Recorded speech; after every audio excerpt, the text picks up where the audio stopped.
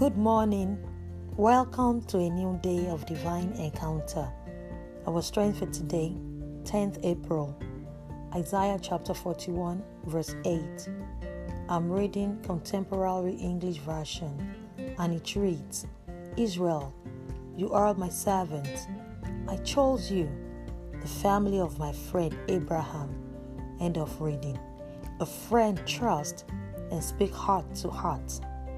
God invites us, His children, not to know Him only on Sundays, but be one He calls His friends.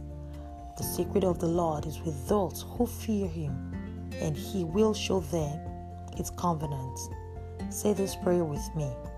Lord, help my heart to be uncluttered and true to You. I want to be Your friend and see You face to face. Amen. Confess to yourself, Christ in me, the hope of glory. Blessings and shalom.